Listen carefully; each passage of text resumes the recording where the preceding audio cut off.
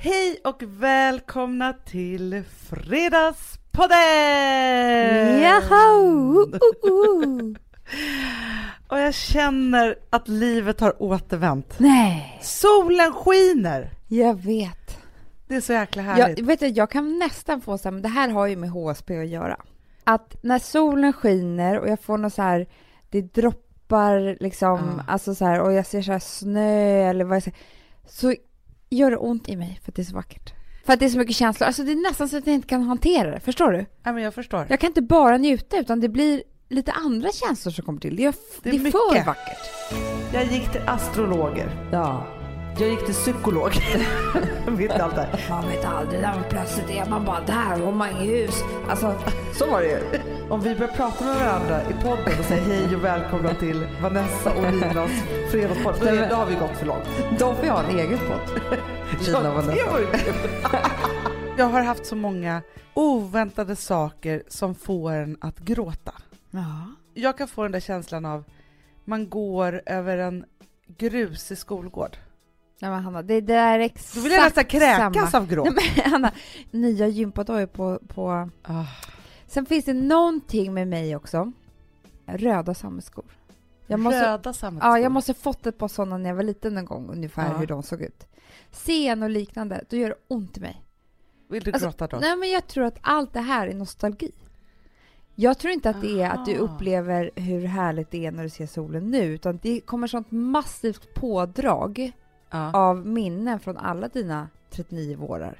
Som gör att det svämmar över. Jag förstår. Men för grejen är så här, det som fick mig att tänka på det här, det var att jag och Ville var på mamma baby-yoga.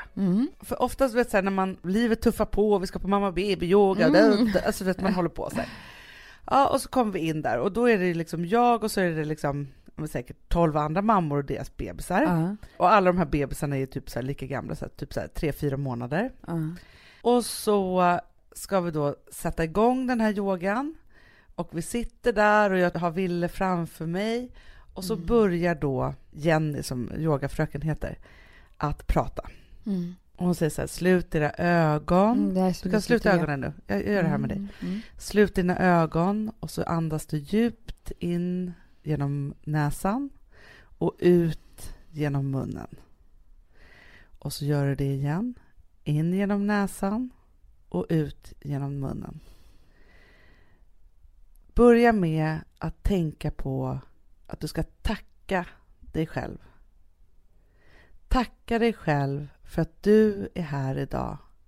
Och tacka din kropp för det underbara, fantastiska lilla liv som du har framför dig.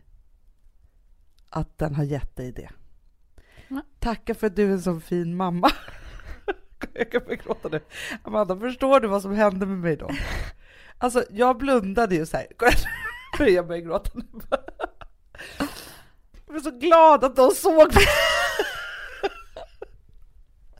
Förstår du? Alltså, och så sa hon massa så. Jag kommer inte ordagrant ihåg exakt vad hon sa. Grejen, det var inga andra mammor som grät. Eller vad jag såg. Men jag var tvungen att och kände hur tårarna rann här när jag blundade liksom så. Alltså jag hade kunnat släppa loss där och då.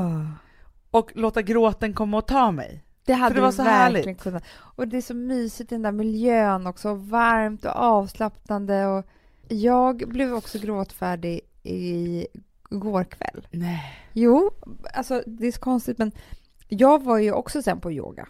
Ja. Vi har blivit 2 yogis, du och jag, på senare tiden. Och då kör hon ju den grejen också. Fast inte att jag ska tacka, alltså, eftersom det inte var baby-yoga då. Men, och sen så också är det en avslappning på slutet. Som är typ det skönaste jag varit med om. Allting ska bli tungt och men det är så här. Så, Och igår då så låg jag med Charlie, skulle sova. Hon bara, mamma jag kan inte sova när vi hade läst bok. Jag bara, okej, men om du blundar. Och så började jag köra den här. Jag bara, känn hur dina fötter blir tyngre och tyngre. Du vet sådär. Och då började jag tänka på hennes lilla kropp. Så fort jag sa de där delarna så här, och ta dina ben. Men du vet, då blev jag också så här, det här är en gulligaste lilla kroppen jag Nej men alltså förstår du, jag vet inte, men jag tänkte på henne på ett sätt. Det var så fint. Hon låg där och försökte slappna av med den här lilla flickekroppen. Som är min lilla kropp som har blivit så stor som jag har haft i min mage. Ja men du vet. Ja. Och så skulle jag berätta för henne vad hon skulle göra med alla de här kroppsdelarna och att hon skulle... Men du vet när det där bara kommer och man är inte riktigt beredd på det. Och då tänker jag också så här att det kanske är så där att de där kommer när man har samlat mycket gråt på hög. För det gör man ju ibland. Och så behöver man liksom... Har man inte eller ventilerat. Inte slappnat av på länge, tror jag. Nej, det kanske är det. För att det är det här som jag tror med yogan. Som en kompis med mig sa häromdagen. Att, för hon gärna yoga, hon sa så här, 2 dagar i veckan är det allra bästa. För känslan håller i sig ungefär i 3 dagar. Ja. Så minst 2 dagar i veckan. Och då så sa en annan kompis till mig. För hon yogar jättemycket. Jag bara, men är det bra? Har det hjälpt dig? Så där. Hon bara, jag kan säga så här. I morse så stod jag, hade sammanbrott och skrek mina barn och min man. Och liksom tappade det mitt i rusningen när vi skulle... Ja, så och då har jag ofta inte yogat på 2 veckor. Nej. Det skulle inte hänt mig om jag yogade. Nej. Jo. Så jag tror att det är med alla slags känslor. Att om man lär sig slappna av och återhämta sig som man kanske då gör då när man står så där och bara... Förstår du? Ja men verkligen, för jag tänker på ett annat tillfälle. Och det här var när jag var 20 någonting. Jag minns det så himla väl för att jag och mamma hade bestämt oss för att vi skulle gå på bio.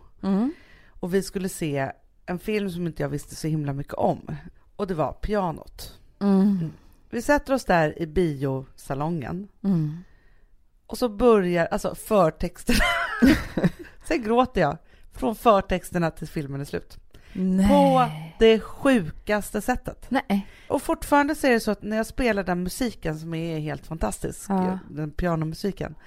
Så kan jag liksom greppa tag i den där känslan. Det är inte alltid att jag börjar gråta, men jag tycker väldigt, väldigt mycket om den skivan. Alltså det var väl sinnesstämningen, för den historien är men speciell. Fast den är ju väldigt sorglig historia. Den är jättesorglig, men också lite lycklig. Ja. Det är ju någonting där. Men den försatte mig liksom i någonting otroligt som gjorde att jag bara totalt. Men det där handlar nog om sinnesstämningen. För jag kommer inte ihåg när jag sa till dig så här, ringde till dig bara, du måste se den här filmen. Jag grät. Och så såg jag den och tänkte så här, ursäkta mig, men var grät du? Men då var ju du höggravid. Exakt, men jag bara menar att ja, men jag vet, det kan ju vara så att någonting bara liksom, att man har det i som man är i någon sinnesstämning och så pockar det där på och så utlöser det någonting liksom så. Men jag tänker att om jag liksom så här summa summarum av det här på något sätt, så är det så att jag är väldigt svag för lite så här föräldraraktiga röster som säger att jag är bra. Ja. Det är som om man går till en terapeut och den säger så här, jag förstår att du är så ledsen, för det här var inte rättvist mot dig. Jo, men det är också så här att man kämpar ju varje dag. Man är ju, någonstans är man ju ett barn inombords. Ja. Man har ju med sig alla sina åldrar hela tiden. Men man försöker ju numera bara att vara vuxen hela tiden och kämpa med det så mycket, speciellt när man är förälder. Verkligen. Det är skitjobbigt ibland. Man bara känner sig, jag vill bara slänga mig på den här soffan och vara en jävla tonåring. Ja. Så då tror jag att när en vuxen behandlar en som ett barn. Så skönt. Ja, det är så jävla. Men det är lite också, för mig är det den grejen som är stor, alltså så här, när någon pratar på det sättet. Och sen är det min andra grej, och det är ju det här att folk tydligen inte kan prata om mina eller andras barn utan att jag ska gråta jättemycket. Ja, men du är nybliven förälder, Hanna. Det där går nybliven förälder? Det blev jag för 11 år. Jo, nej men alltså du har fortfarande så amningshormoner och sånt där. Ja, du tänker så. Man är så nära livet, du har ju fått en bebis för 4 månader sedan. Ja. Man är ju där typ ett halvår tycker jag. Ja. Alltså det där går ju lite cykler. Jag kan ju bli sådär, Ville ligger på skötbordet och så pussar man honom på magen och så skrattar han och då gråter jag. Alltså ja, men... det blir så här, för man är väldigt... Ja. Man är ju väldigt... Du blir drabbad varje dag av hur fantastiskt det är att du har den här lilla bebisen. Ja, man är ju i livet. Alltså häromdagen tänkte jag tänkte säga jag ska inte ha några fler bebisar. Ja. Titta på honom och tänkte bara så här, det är inte möjligt. Det är inte möjligt att jag inte ska få ha en sån här. Samtidigt som jag njuter ju av honom i stunden. Men du vet, så här, man pendlar i det där. För att jag sa det till Gustav häromdagen, så sa jag att ha en liten bebis hemma, då blir hela livet 20% roligare hela tiden. För det är som att ha en kattunge eller en hundvalp också. Alltså, alla vaknar på morgonen gosa. Alltså, så hela tiden så är det någonting som är extra roligt att komma hem. Alltså, sånt event allting. Ja, och det är så här när barnen möts och de. Men jag tycker det är mysigt bara när de ska transporteras hela familjen och den där lilla bebisen med. Annars är det jobbigt så här, hur gör vi nu? Och så ska någon bär in och alltså man blir så här. Ja, men det är ju roligt att vakna och gå upp. Alltså förstår du, så här, det är jag och tjejerna går ju upp på morgonen innan Ville har vaknat. Alltså han är som sovare. Då får jag ju hålla dem tills de får väcka honom. Det är så mysigt. Och då väcker de honom och han är så glad och han tycker det är så mysigt och de pussar honom och håller på. Alltså, och sen så här, måste Rosa göra så ordning, gå till skolan. Då tänker jag så här att hon har liksom med sig det där som en liten skatt.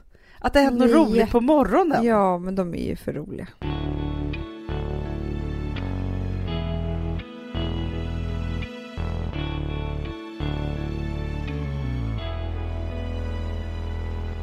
När vi var små, då kom det alltid inte alltid, men det gjorde det typ någon gång under en skolgång, en gammal missbrukare. Ja.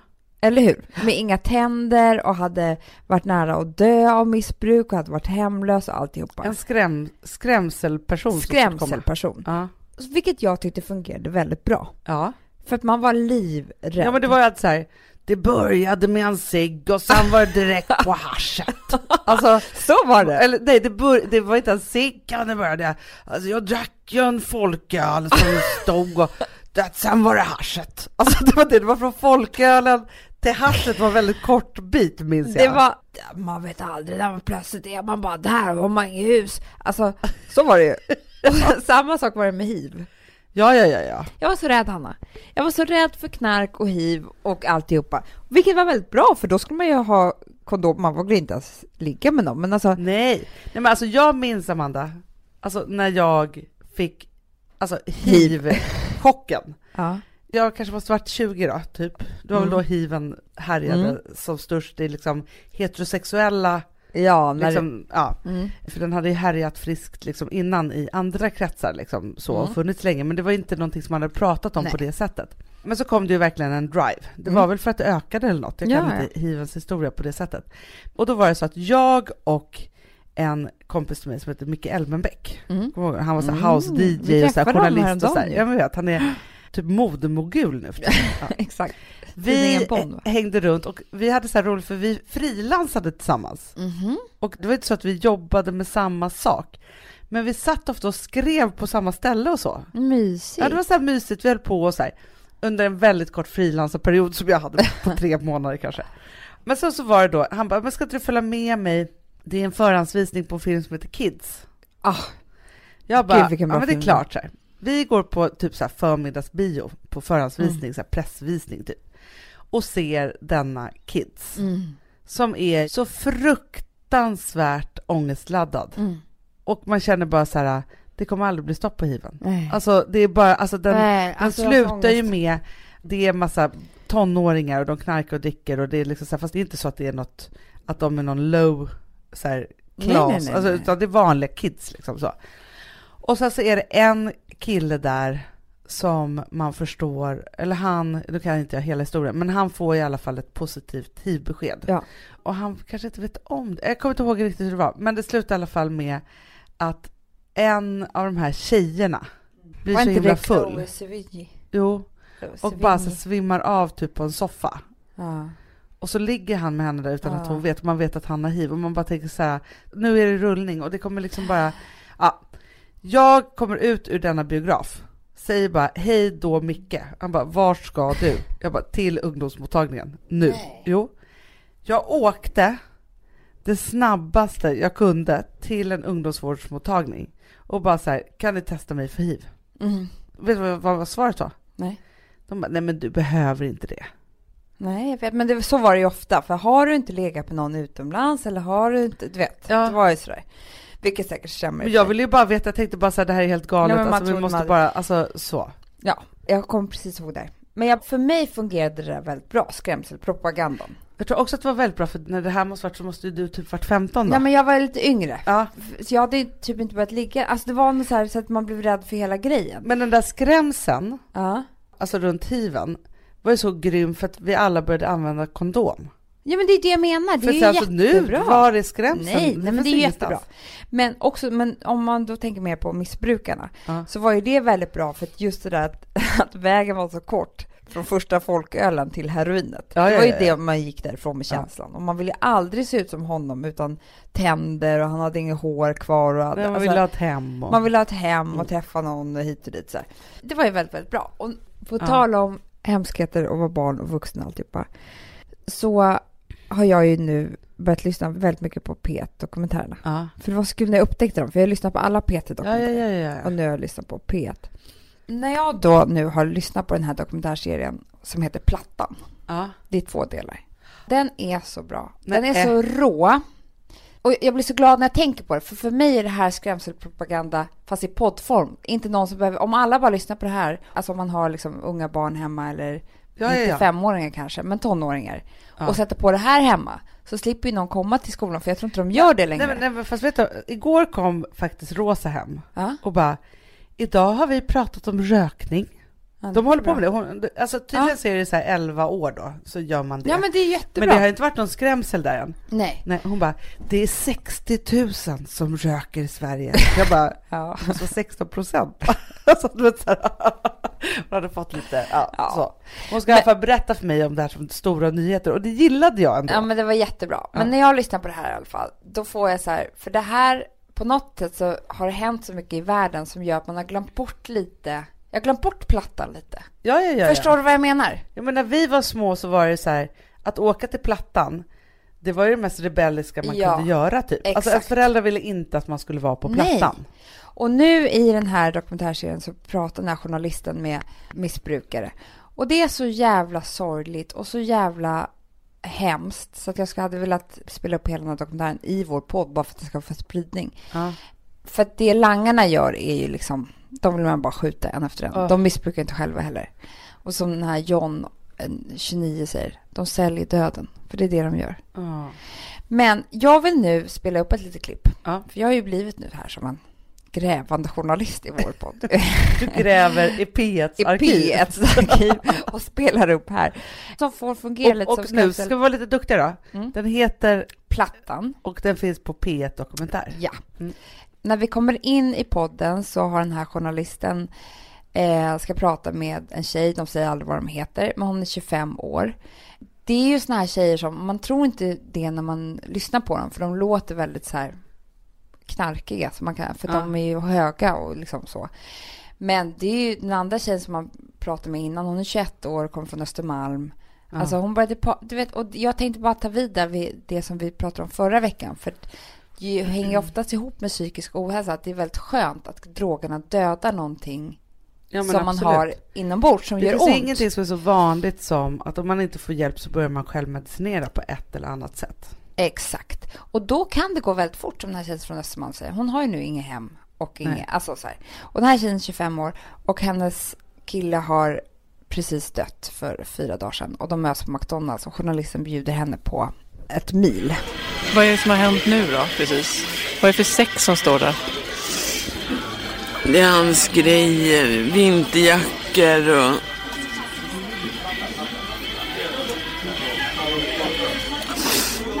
saker jag inte kan släppa taget om.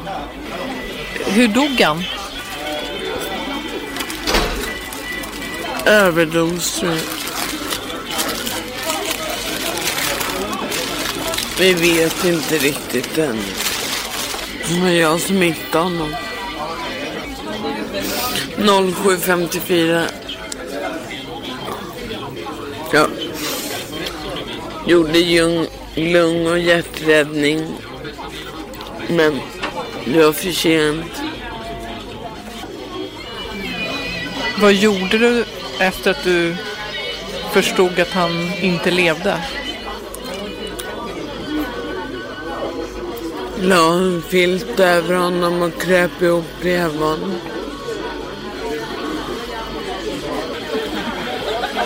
Tills polisen skjutsade mig därifrån. Jag tyckte det luktade död i hela lägenheten fast jag inte gjorde det.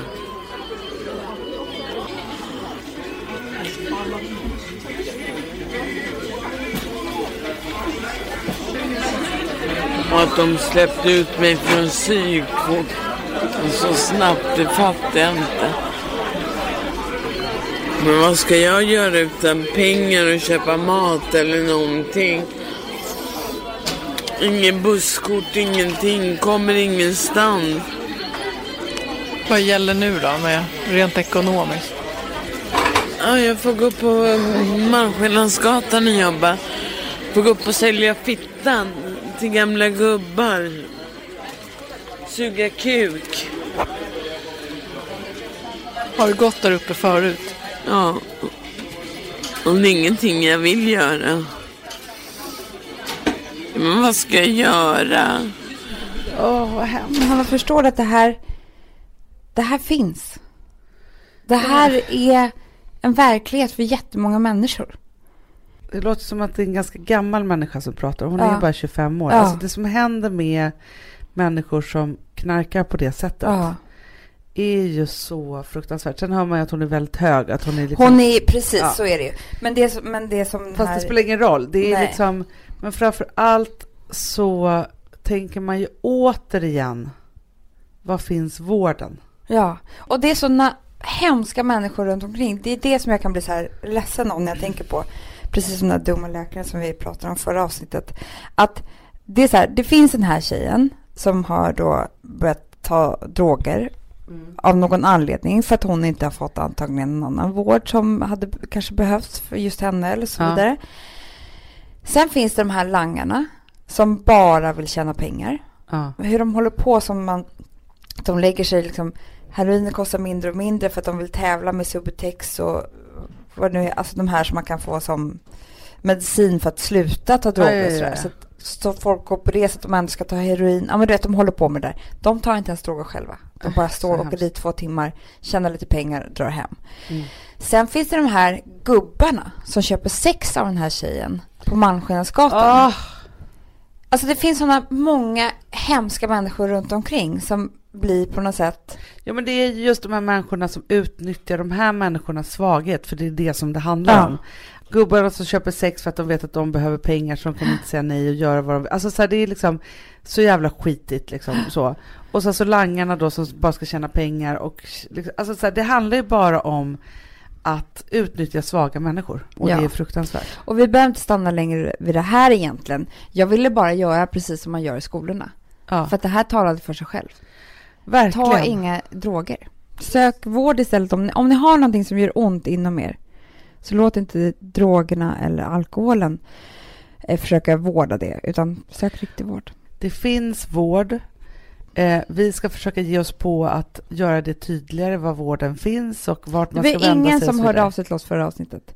Vilket jag kan känna så här... Alltså ni gjorde det, och det var ju fantastiskt. Och vi har fått ännu mer belägg på att det här är ett skriande problem. De mejlen som vi har läst efter det här av er som faktiskt mår så här just nu. Man bara känner att vi måste göra ännu mer. Men håll med om att det känns till fel. Att inte en enda människa, när vi erbjöd vår hjälp och våra kanaler och alltihopa, hörde av sig till oss som alltså arbetar inom vården eller i politiken eller... Nej, men verkligen. Eller framförallt så är det ju så att ni som arbetar inom vården, ni gör ett fantastiskt jobb att ni är där. Ni som inte är som den här läkaren då. Men ni som är där. Alltså det är fantastiskt att ni finns där. Men för att vi ska få liksom ordning på det här så behöver ju vi hjälp att se till att det finns vägledning vart man ska vända sig om man lider av psykisk ohälsa. Och då behöver vi politiker, landstinget, kommunerna. Alltså det är er vi räcker ut handen till här nu. Så är det. Det är ingen som hör av sig. Nej.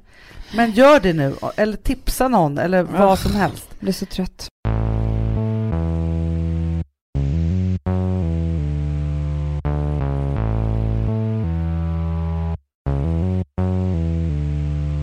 Sambla som vi sponsrade av är tillbaka. Ja, men det tycker jag är så kul. Vet du vad jag kände? Äntligen! För att det här behöver man göra om och om igen, och särskilt nu. För det är så här, Sambla är en personlig jämförelsetjänst för lån och jämför upp till 40 långivare. Och det är så här, man kan inte göra det själv. Alltså ta den tiden och energi och också kunskap att jämföra 40 långivare, Hanna. Nej. Det kan man nästan inte. Nej, och i dagens klimat, just när det kommer till pengar och lån och sådana saker, så är det ju livsviktigt att man liksom hela tiden tittar efter de bästa förutsättningarna. Och det här hjälper ju Sambla dig med. Och de erbjuder också personlig hjälp med låneansökan. Oavsett om du behöver hjälp en kort stund eller om du vill ha guidning genom hela låneprocessen, så kan du vända dig till Sambla. Och det tycker jag är så bra. Ja, alltså Sambla som vi sponsrade av har ju branschens nöjdaste kunder med 5 stjärnor och 24 000 omdömen på Trustpilot. Det säger ganska mycket tycker jag. Väldigt mycket. Så in och ansök på samla.se. Du Amanda, vi är sponsrade av Polarbröd. Ja, och deras underbara snackmacka. Ja. Alltså det är så mysigt. Polarbröd stödjer ju Friends i deras arbete att motverka mobbing och psykisk ohälsa. Därför har de skapat det här konceptet snackmacka. Man kan ju känna på barnen att det kanske har hänt någonting i skolan och så vidare. Men hur man ska börja liksom få dem att öppna sig och berätta saker så att de inte går med saker som har hänt länge. Så är det ju viktigt att göra det här. Och då är det så att den här snackmackan, den liksom är till för att öppna upp samtal med barnen. Hur de har i skolan och på fritiden och så vidare. Så man kan närma sig lite olika frågor. Ja, men jag tycker det är så bra eftersom att du vet ju hur läskigt det är. Bara, nu ska du och jag sitta och ha ett samtal. Det vill ju ingen. Nej. Men däremot äta en god smörgås och liksom göra någonting samtidigt. Det är mycket, mycket bättre. Polarbröd har tagit fram 3 roliga musikinbjudningar som man skickar då till sina barn. Så att de kan, liksom, där man bjuder in då till en snackmacka. Så. Och ska man göra den personlig och välja musikstil som barnet gillar. Och sen så är det också så att i låtarna så kan också liksom flertalet personnamn läggas in. Så att det blir liksom ännu mer. Ja, det är så mysigt. Ja. Så att hörni, det här tycker jag är verkligen en bra idé. Så att ta vara på det här nu och gå in på polarbrod blir det då, .se och läs mer om den viktiga snackmackan. Och så kan ni skicka en musikinbjudan. Så mysigt.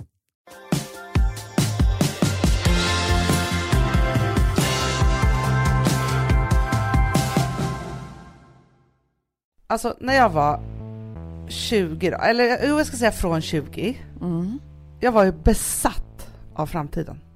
Ja. Besatt det var det, av framtiden. Med det menar jag då att det var så här, det kändes som att varje morgon när jag vaknade kunde inte jag vänta en sekund på att tiden skulle gå för att jag ville veta vad som skulle hända mig i livet. Och jag vet inte om det bara är jag eller om det är fler, eller liksom, om det är en ålder eller om det är liksom så här. Och där det var så här, jag kunde liksom inte stå ut med tanken på att jag inte skulle veta nu allt roligt eller tråkigt jag skulle få vara med om. Nej. Mest roligt tänker jag. Alltså jag var besatt av att få veta hur det skulle gå i mitt kärleksliv. Ja, det var du. Vilket gjorde att så här, jag har alltid gjort allting väldigt snabbt och lite hetsigt liksom så. Men framför allt då så försökte jag ta till olika medel. Och det var att försöka kontrollera framtiden. Så. Och det kanske är mitt kontrollbehov som gjorde mig så här. Ja, så kan det vara. Men alltså, fanns det en spåtant av något slag så var jag tvungen att gå dit. Alltså jag var så besatt att jag själv spådde i tarotkort. Och grejen är så här, jag älskar det andliga. Så att det, är liksom, det här är inget skitsnack om det andliga. Det är bara det att när man är besatt och man verkligen söker och man går till väldigt många utan att liksom ha landat, då råkar man ju på en och annan knasig också. Jag gick till astrologer. Ja. Jag gick till psykologer. Mitt allt där. Nej, men det var tarotkort och runstenar och läsa i döden och inte i döden och i framtiden och alltså så här, någon hade kunnat lura mig precis var som helst. Ja. Så. Och jag ville bara prata om alltså, hur det skulle bli. Jag tänker också så här, alla dessa ligga på soffan hemma hos mamma-samtal vi hade.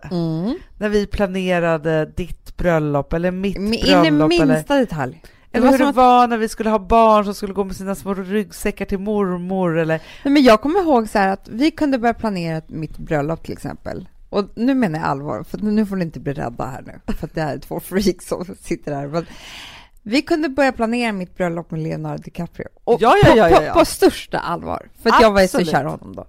Och det här gjorde vi så intensivt i kanske typ en timme. Nej, men det var dukning, det var blommor, det var klänning, vad skulle han tycka? Si och så, vilka skulle få komma, vilken kyrka, alltså rubb som stubb. Vilket gjorde att det var som att efter den här timmen att någon var tvungen att sticka en nål liksom, i ballongen och var så här: nej, alltså det här, när jag bara planerade, det är inte på riktigt. Och då blev jag så ledsen. För att jag fick ju leva i den här världen då i 1 timme. Och jag kände ju kärlekskänsla. Jag kände pirret när jag skulle gå för allt gången med honom. Och hur han skulle stå där och titta på mig. Förstår ni? Och då vi höll ju tal för varandra som vi skulle hålla. Ja. Och liksom, alltså vi gick ju verkligen in i det här. Och jag minns också mitt bästa så kunde det vara så här. Vi säger att det här var då på en söndagmiddag till exempel. Så var vi hemma hos mamma och så i hennes vardagsrum så var det så här 2 stycken soffor, väldigt sköna, så man kunde ligga i och prata med varandra. Man kunde ta en soffa och bara lägga sig. Ja, och man kunde liksom snicka där med tvn på ett underbart sätt. Och då kanske det var på fredagen då, så kanske jag hade träffat en kille som eventuellt kanske kunde hitta hans nummer hos någon som vi kanske skulle ringa. För att, det skulle jag aldrig göra, men jag tyckte han kanske var lite het. Liksom så.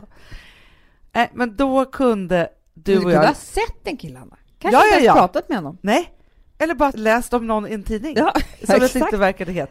För då var det så att då kunde vi försätta oss i så här... Vi hade blivit ihop på 1 år framåt. Och hur vi hade det då.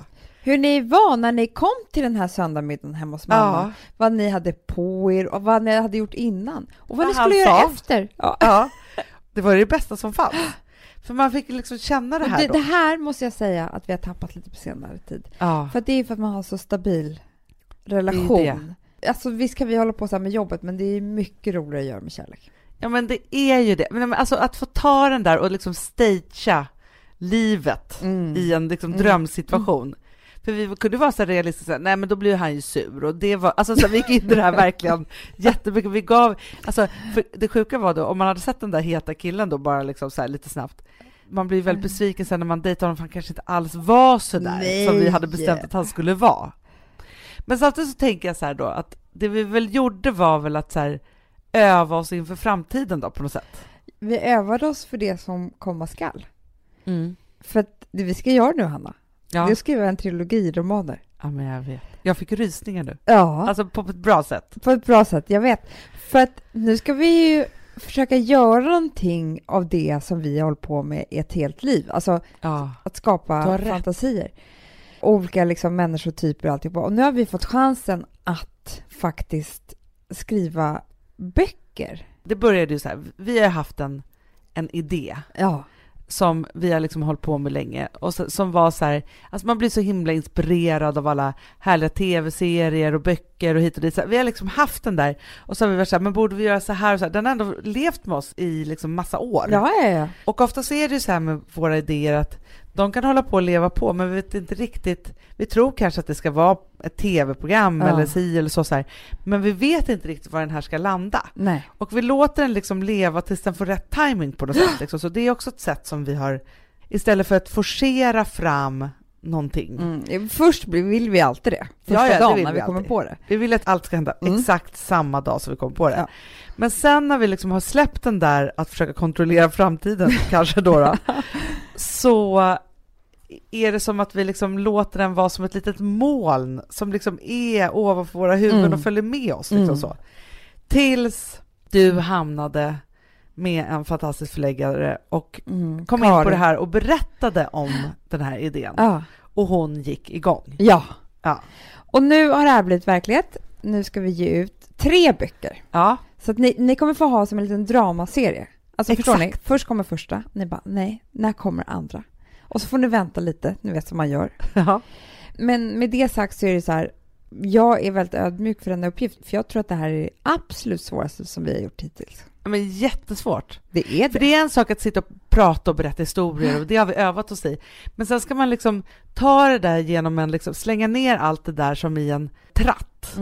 Och så ur det där lilla håret så ska det komma ut fina ord och bra beskrivning. Alltså så här, allt det där ska bli levande på papper. På man måste sitta där på rumpan och skriva.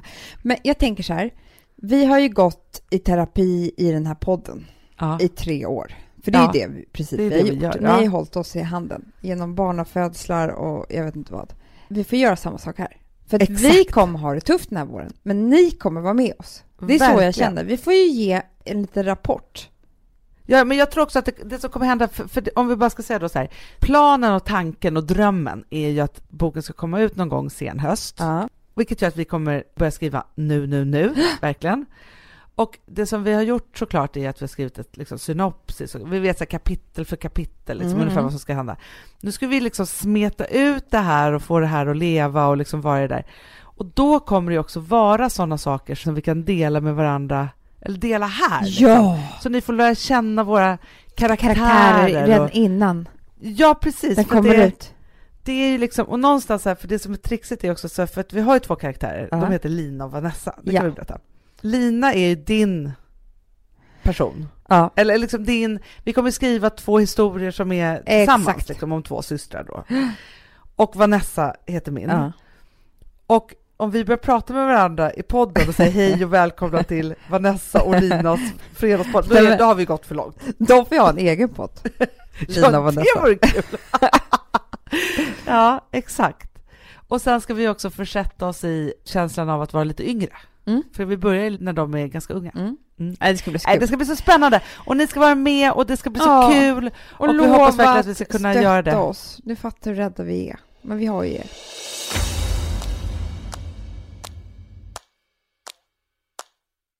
Madonna. Ja. Följer henne på Instagram? Nej, men jag har avföljt. Ja, jag också. Jag orkar inte. Men det kom ju ganska nyligen ut en tidning, den här Interview. Ja. Så här cool tidning. Där hon är på framsidan och där det är liksom massa bilder på insidan också. In i tidningen. Tur. Den var inte helt tom. Nej. Bra tänkt av dem. Bra tänkt. Där det är, alltså det är så här utvik med henne i princip. Ja, det är utvik. Hon visar tuttarna. Det är olika liksom ställningar med... Sexställningar? Nej, men jag tog faktiskt fram så att du skulle få se lite grann. Så du vet vad jag pratar om här. Ja. Men det här är inte den riktiga bilden. För att på den riktiga bilden då är hela hennes bröst ute där. Oj, du ser. Ja. Och hon ska se så här kåt ut och ligga på en säng och spreta med ben. Om du ser så här. Ja. Och vet du vad jag kan känna? Nej. För det här är en typ som jag vill tala om. Jag älskar Madonna och allting hon har gjort och sådär. Men jag kan bli trött på tjejer och kvinnor som aldrig kan släppa det sexuella. Som hela tiden ska vara sexiga. Och det är det viktiga. Ja, för det känns som hon har fastnat i sin identitet här någonstans. Ja.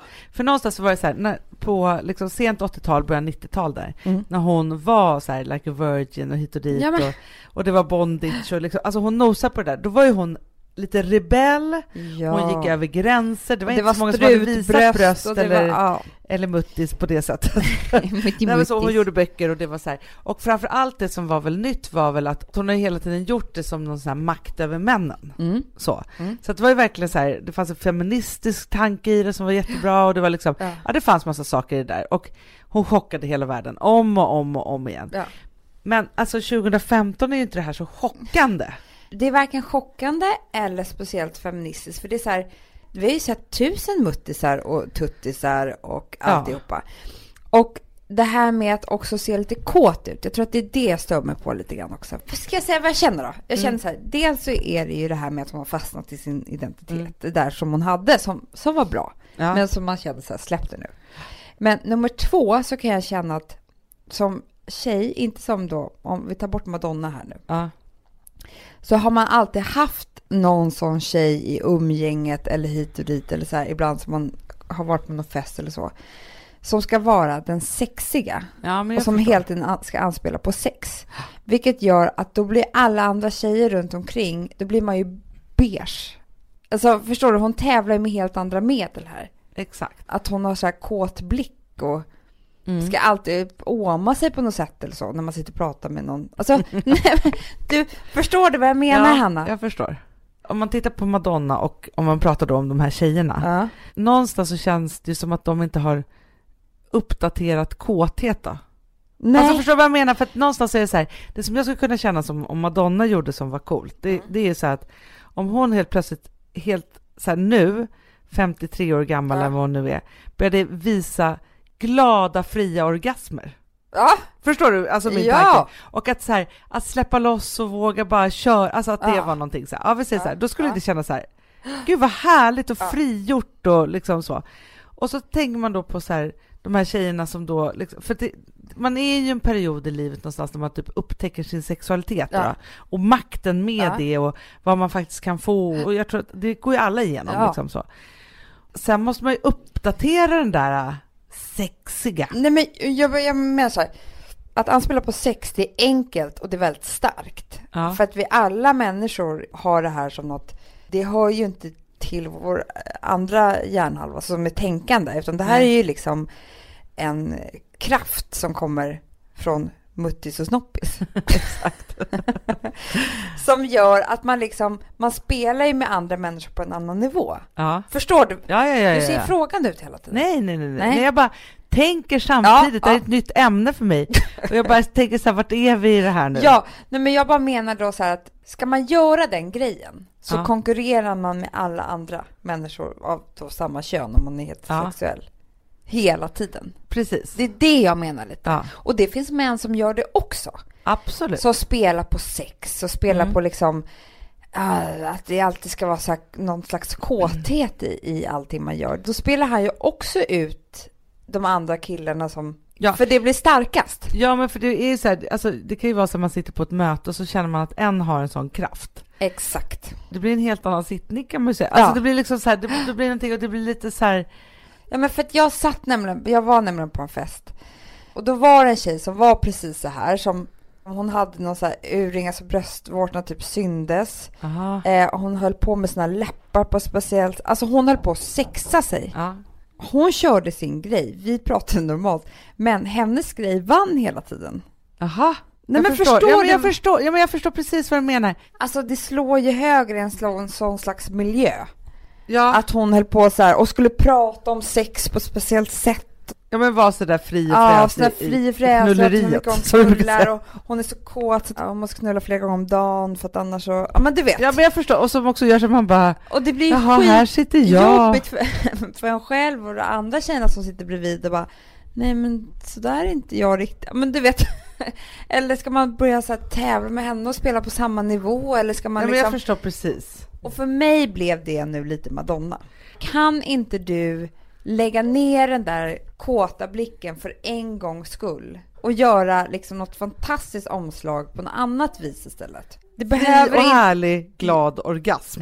Nej, men det behöver inte vara din identitet. Nej, men det är också det här att när man liksom trasslar in sig i att sex är ens identitet. Alltså jag kan känna igen mig lite i det där så här att jag, när jag var yngre, alltid var så här den som skulle komma med den knasiga historien. Antingen så här, jag hade gjort bort mig eller något sexigt eller något liksom så här, men var så här slagfärd och berätta liksom den tuffaste historien typ så här.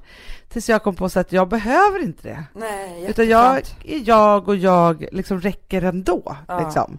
Men jag var länge det, och det är också så här, för det kan man säga så här, baksidan av det är också att man skrämmer ju bort lite folk också som man kanske annars skulle liksom haft i sitt liv. Visst, det är alltid roligt och det är så här, det kan ju vara jätteunderhållande med någon som är så där. Men det kan också bli så himla fel. Och sen så också om man bara är så tror jag att man gör sig själv en otjänst. Det tror jag också, och speciellt i systerskapet. Speciellt Madonna. Nej, men speciellt i systerskapet. Jag ser inte Madonna som en tjej som har jättemånga underbara, härliga tjejkompisar som står vid en sida jämt. Nej. Nu vet inte jag. Så jag vill inte säga så. Nej. Men det känns som att det skulle kunna vara så att det inte är så. Nej, men det känns ju som att hon sitter med sina så här smarta manskreatörer och kommer på att hon ska göra olika bondage-grejer. Lite så känns det. Ja. För det kan ju bli lite fattigt. Det blir lite ensamt. Ändan liksom, så. Och också så tänker jag också så här, för att visst man kan ju så här gå in i en relation och vara så här, för det har jag också tänkt på så här, när en relation blir för mycket sexet. Ja. Får jag bara fråga en sak? För att om en tjej ska sitta och prata med dig och Gustav om hur fruktansvärt kåt hon är. Det blir jättekonstigt. Ja, men det är ju en sån här situation. Men det är bara hennes personlighet. Det är så hon är.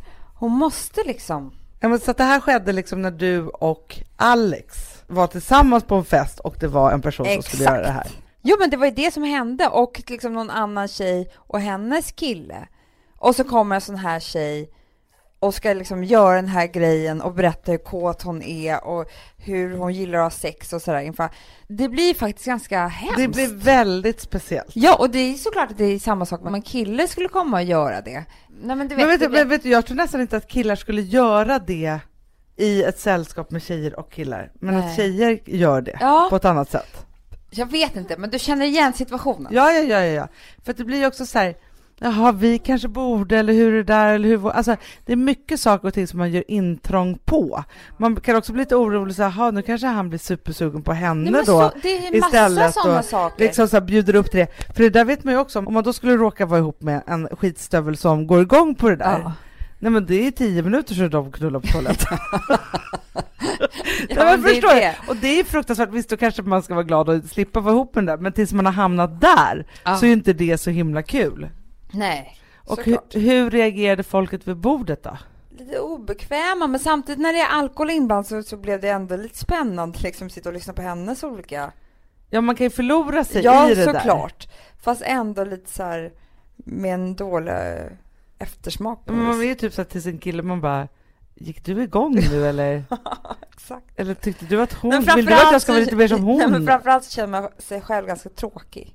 Ja. Det är ju det som händer. Att man sitter där och har klätt sig fin och klänning som inte alls är så där raffig som hennes. Så här, utan BH. Ja, men du vet. Liksom, ja, men jag förstår precis. Och inte alls och grejen på det är så här, benet. man kanske har en bra dag och så sitter man där så kan man ändå liksom hävda sig lite mot det och tuffa sig lite. Man har haft en dålig dag, man gick ut och var så här, inte alls så nöjd.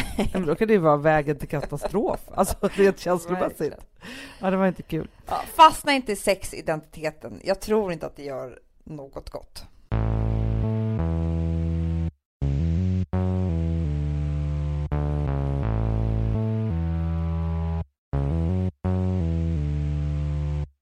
Alltså vi sponsrar av Bosch. Har du testat i maskinen nu? Snart är jag som kommer lägga upp en limpa på Instagram. Är det så? Ja.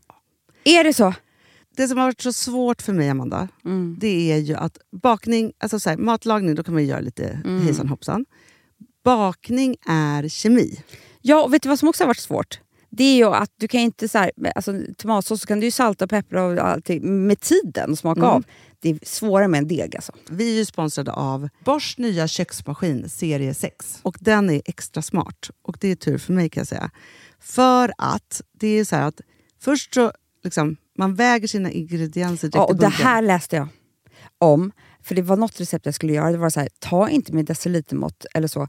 För att det blir inte samma. För då trycker man, det är inte samma vikt. Nej, men alltså det kan bli liksom det kan en hel bli deciliter jättefel. fel hit och dit. Alltså, så. Ja. Men då gör man ju det så här. Det är ett geni ovanpå maskinen. Så mysigt, man känns så duktig. Sen finns det ju en integrerad timer. Och då är det också så här, alltså förstår du, för det här är så här, alltså de som bakar mycket är väl så här, ja, man har en hushållsvåg. Jag har aldrig haft det än. Nej, men också Hanna, det här som jag har alltid tyckt att det är så svårt typ att vispa äggvita. Jättesvårt. Det är för svårt. Men det behöver inte jag kunna, för det kan min serie 6 köksmaskin från Bosch. Ja, nej men alltså den är underbar. Hörrni, det är också så här, att, för det här är ju en jättebra investering. Men just också eftersom det är en investering och man vill verkligen att det ska funka, så är det så bra för man kan prova 100 dagar hemma med fri returrätt. Så.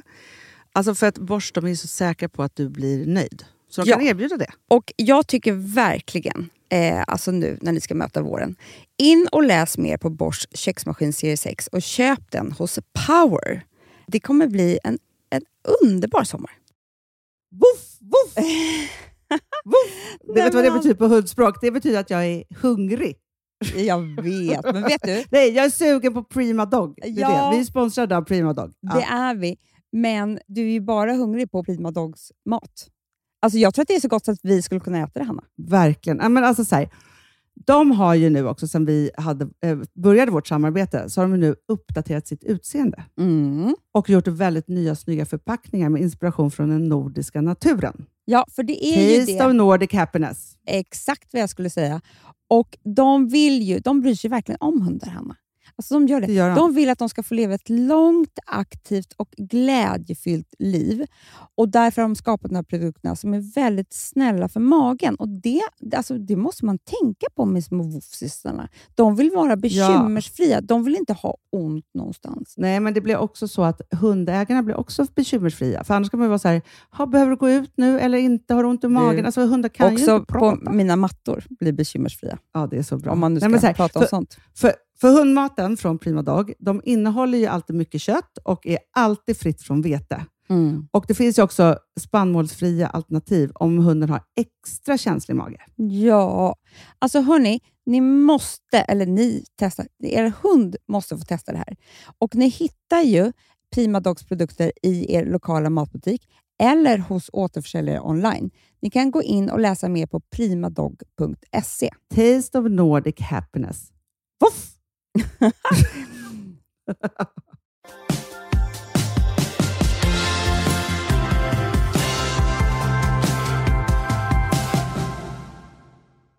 Du, det är februari. Är det februari? Ja. Den här februari tycker jag att det inte bara liksom, det känns som att barnen skulle behöva vabba sina föräldrar. Lika mycket som, alltså alla är ju sjuka. Fast för vet vad som händer med oss hela tiden också? Nej. Det är att våra barn blir sjuka, det är fine. Men när de sjukdomarna drabbar oss, då blir vi så mycket sjukare än vad de är. Men jag vet. Ja. Men ibland så tänker jag också att barnen får saker och så är det ändå som att man har som ett skydd för föräldrar, för att det går inte att alla är sjuka. Nej, inte denna februari. Alltså grejen är att Vilma var lite hostig.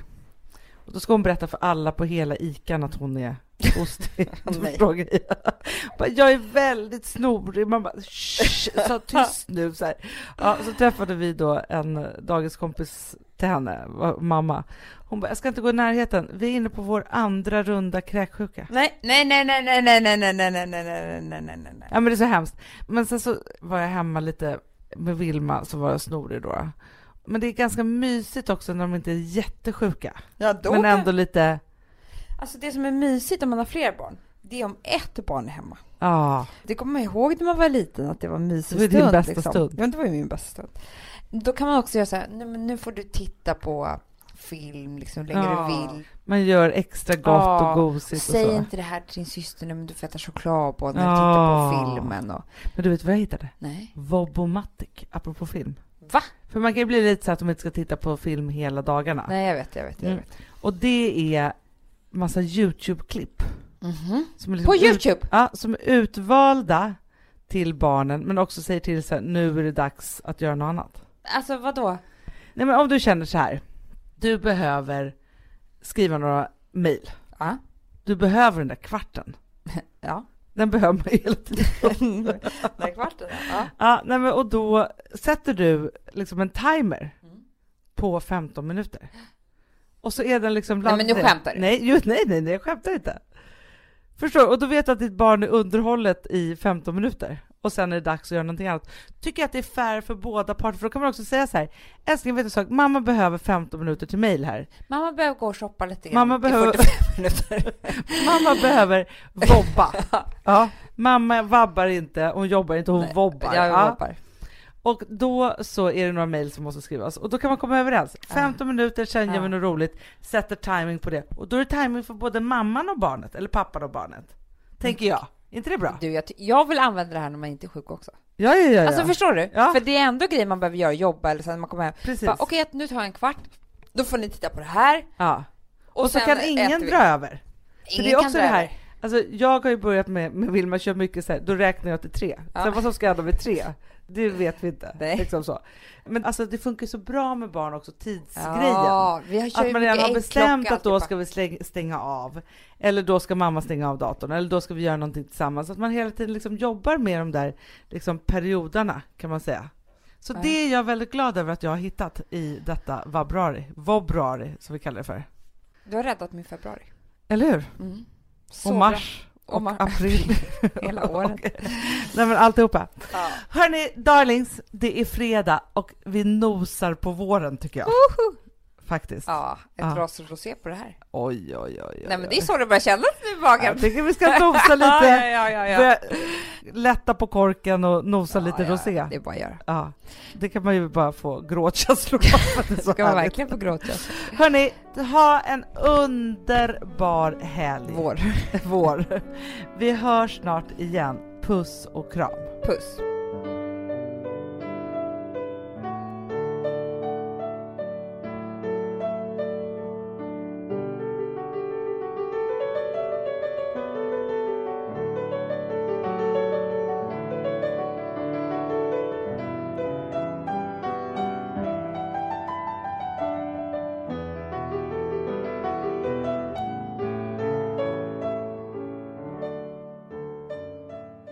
Producerat av Perfect Day Media.